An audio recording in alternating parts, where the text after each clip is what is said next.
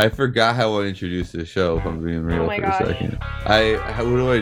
My name is Carrie, and hello, welcome to the Ringo Zone. There you go.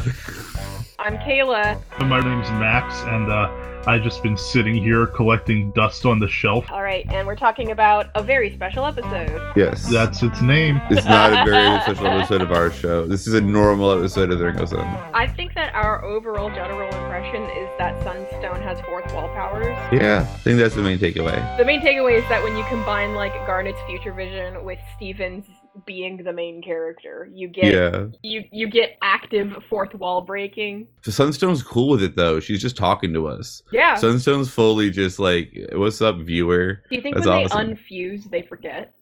I feel like it's too much information for like a mind to have to be like, this is all a fake reality. Because okay, here's It's just like Deadpool kills the Marvel universe. I would save this for final thought, but if I do that, I'll forget by the end of us talking. So I'm just going to say it now.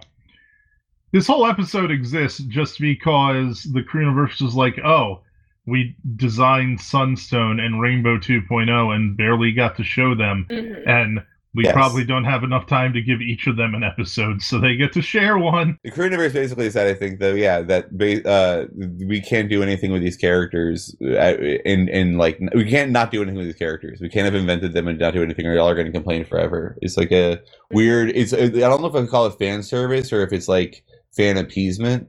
Definitely appeasement. Like I don't think they wanted to do this. Almost, it feels like. I don't know if I can speak for them on that. I don't think I'd go that far. I think the whole reason they included them is that they wanted to get to them eventually in the finale, and then they knew in this season that they had to use them at some point, but they couldn't think of a way to use them in like any important way, the same way they used Smoky Quartz, and like sure at the end. The moral of the whole thing is like, don't just focus on helping others, take care of yourself, which very directly ties into Steven's arc through all the future. But It's not really said or presented in any way that feels like this is part of that story. Yeah, well, I guess what I mean is I feel like if they had no idea what the audience was thinking and they were just making pure content on their own, I would imagine this is odd to me, this episode. It's like, it sticks out almost oddly to me of the rest of the future, but like I don't know, kind of almost I like it. They use it in a good way. Like the fact that she breaks the fourth wall is like, it almost makes this all more like make more sense to me.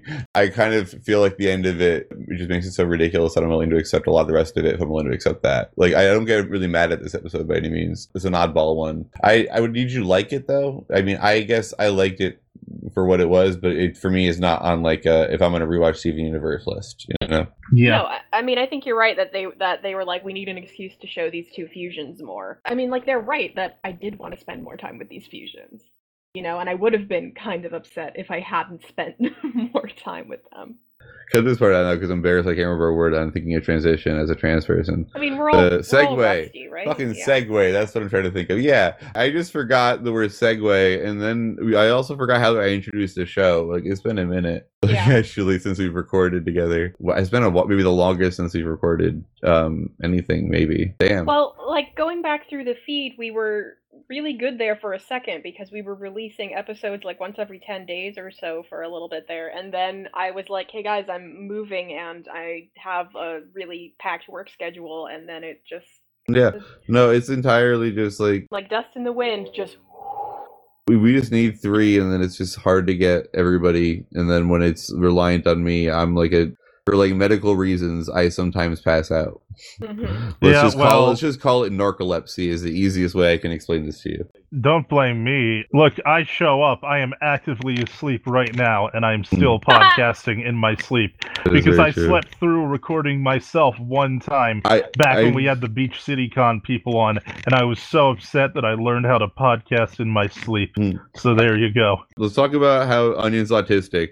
This is another thing. Onion's just confirmed autistic. He's displaying like what is, I'm not saying autistic in like a mean, like jokey autistic, like haha way, but I mean like he's actually displaying behaviors of an autistic person. Like I think he's distinctly meant to be, we're explaining why Onion is so fucking weird. He's really autistic is like basically I'm like when I see Onion, I don't know, but I don't also never see an autistic person be able to act the way he does or seen to empathize, but his behaviors, I've only ever seen this kind of shit and like developmentally disabled or socially. I don't know what the word for autistic is. I mean, as an autistic person, I probably should, right?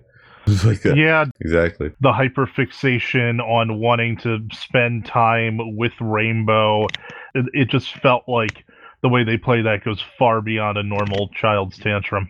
Also, he's like trying to communicate very often in like very strange ways because he just doesn't really seem to communicate on the same level like his Onion's shit consistently. Onion probably isn't diagnostically autistic, but I think whatever Onion is like cartoon autism almost, where he's allowed to have like love a bunch. You know what I mean? He's like really like, I really love you, and that's what this is all about this whole time. That's like, yeah, I feel like we're at least, yeah, but this is like a cute episode. And then it's like, what a great one to have fucking the 90s ending. The green screen ending was just solid, and then the title card, all of it. Yeah, I was kind of asking this about the episode when we were watching it, but when did the illusion start to come apart for you guys that this was not in fact a real scenario that had been breaking, but it was like a 90s infomercial about safety? Never. It just all the way up until the end? Yeah. Okay. Yeah, it was very jarring for me. I think when it was like got to the absolute last, when he's on the ground and they're doing all that shit, was when it hit me the first time around. With Garnet going, no. Yeah, I love that. That was a good bit. Yeah. I thought it was going to be some normal in-story fake out. Well, actually, in real life, when I figured out that I was trans, I was talking to a person over Discord, and I was like, "Were you recording a PSA at the time?" No, so I was talking to someone over Discord, and I was like, and like, do you think like? I wish. No, I was like terrified, like sitting in this Discord chat, being like, okay, here's this thing going on with me. And they were like, I think you're trans. And I literally went, no. And like put my arms in the air, just like instinctively. Like that just happens like to humans, like naturally. Like that's the crazy thing. Sounds like it was an emotional roller coaster. Yeah, like, but Anakin Skywalker, guys, that was good acting all along. Like that's what happens. Like, you know what I mean? Like when you feel true anguish and you're like, no, I'm fucked. Like that's like true. But yeah, no, I've had a no. It happens. It's not just in writing. But yeah, I think the moment that it came apart for me was that the gems just kind of all walked off the cliff. It's like, oh well, they're not gonna kill a bunch of gems right now. They're gemmings. Well, I was gonna say the other, actually, the general topic of the episode is like, don't overwork yourself.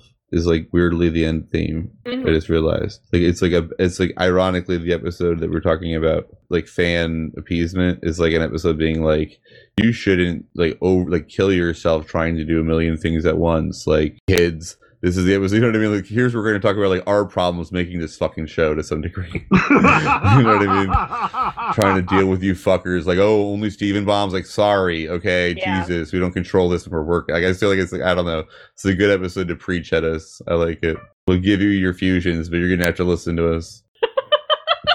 I'd like to make a note that I find pretty interesting is that we happen to be covering this while Cartoon Network is trending on Twitter right now because of the actual Steven Universe PSAs about anti-racism. Well, yeah, that's Sunstone's power, right? Like, Carrie made a really good comment that, like, the whole tone of the show changes around Sunstone. Like, it becomes different kind of show when Sunstone is on the scene. Yeah, well, because also it's like Sunstone knows how to look at the camera. Yeah. Because the rest of them are just immersed. But yeah, this is more like reality itself for Steven Universe. Like just the format of the show itself changes. And I love, like, it's unexpected. I never expected them to like go that far with breaking the fourth wall. I felt like, I mean, I don't think they thought of this as like she's got reality powers, but that it's also an interesting thing of like the joke about her is that she does seem to have the ability to just end the show. But then also it's like, well, the whole show was fake all along. Then it's like, what was any of this? I love it. It doesn't work, and that's like good. The only way that they could have done it was with Sunstone. I feel like they did it retroactively. Like, earlier, I think it was Max was talking about how this feels like an episode of Steven Universe Future that maybe they didn't actually like plan on doing. And when they made Sunstone in Steven Universe, it probably went something like, we need a design for a Steven Garnet fusion. And they came up with Sunstone, probably because they were like, we have fond memories of the 90s and the Kool-Aid and Tang commercials and all that, and the mascots that are like anthropomorphized objects and blah blah. That'll be fun. So they did that, and then they were like, okay, well, now what? And then they just were like, we just gotta go harder because that's what a 90s mascot would do. Yeah. I feel like these are final thoughts that we're laying down here. Yeah, y'all ready to? I'm ready for final thoughts. Okay, I feel like we didn't talk too much about the episode itself, other than like Sunstone being what Sunstone is and Onion being what Onion is. But I feel like that's what makes the zone, Ringo. That's true. Who wants to go first? Because I have to generate a final thought. Oh, all right. I'm gonna bullshit my way, so I'll just do it now. My final thought is that I loved like Pearl on her phone. Like I thought that was like, really, really funny. I thought her dropping it and then like looking upwards was good. I thought her like head jumping through the fucking like. When Pearl becomes a horror movie protagonist. Yeah, it was great. I loved it. I would watch a whole movie of that, a whole episode, but also a whole movie. I would watch a whole feature-length film about Pearl just being afraid. It would be lovely. I mean, that's what the Uncle Grandpa episode was. Cruel. Imagine seeing like Paranormal Activity, like that movie, but just with Pearl. Pearl and Normal Activity. Hell yes, there it is. See, okay, now it needs to Cartoon Network. We need this because she would keep being like, "We'll set up a camera, Steven." Like she would keep being like rational about it, and then more stuff would happen. And then in the end, it's like it ends up being like Amethyst somehow, probably, but whatever. Yeah. That would be the goofy, dumb way to ruin it, and not just have it be demons. Okay, I want Pearl and demons. You go, yes, hit me with it. Hit us all with it. My final thought is I find it a little interesting that Rainbow 2.0, aside from Steg, is like the first Steven fusion that is more masculine presenting than feminine. Mm-hmm. And I don't just find that interesting just because it is what it is, but also because like Pearl is the most femme of the three main crystal gems. So it's kind of the last thing you'd expect, I guess. Although I guess it's like I don't know. Steven's not the super masculine kid. I don't think he's super feminine either. But yeah. Like I'm not like even as far as any more masculine presenting character goes. You know, Rainbow 2.0 isn't like a manly man or anything. I just find it interesting that that's combination, which is like the first fusion with a male voice. Yeah. So who? Oh, yeah, he did fuse with everybody. Yeah, for some reason I was like, did he ever fuse with? I almost said Garnet. There was never the Peridot Steven fusion that I always wanted. I think that I need to think of a final thought really quickly. No problem. I'll say this: I am not sure what Rainbow's song at the top of the episode was meant to accomplish. It's being Mary Poppins. No, yeah. I mean, I get it. Like, I know that it's like, oh, we're doing a cleanup song, you know? But also, it felt like if there was going to be a song in this episode, it should have been, like, Sunstone rapping about wearing a helmet. You know? God, I would have loved to see that, but actually, I'm thinking about this. So imagine, he just walks in and he's got the umbrella and he just like waves it around and like cleans the place, and then there's like no mention of it. You'd be like, "What the fuck is his power? Like, what? He's got like a giant ass. Like that would be very right." Like, no, I mean, I disagree. I feel like a cleanup song is also the most Steven meets Pearl thing possible. Yeah, well, sorry. I also think that we would get the reference because like culturally, we would probably be more aware of like Mary Poppins as a figure. But I think like adding the song makes it like a very clear allusion, and then like I feel like the song of the episode was misattributed. Yeah. Like it should. Like I feel like Rainbow 2.0 getting a song is not something that I don't like. But I feel like in this episode in particular, it really should have been Sunstone rapping about safety. You know? I totally agree. Very forgettable song. I actually forgot they sang until you just said that. So that like says a lot. Steven Universe Future was really disappointing with the songs, honestly. Like as a whole. Yeah, you can't be pumping out hits forever, right? The last time I watched a Steven Universe Future episode, aside from 45 minutes ago, was like 3 calendar months ago. So I honestly don't remember any of the Steven Universe Future songs. I mean, anyway. I dig the credits song. It's got a good bossa nova feel to it. Of course, we all dig the credit song. Yes, every single time. Yeah. All right. Well, thank you all for listening to yet another delayed, weird, awkward Ringo's episode. Thank you. Try to be better. We only have like.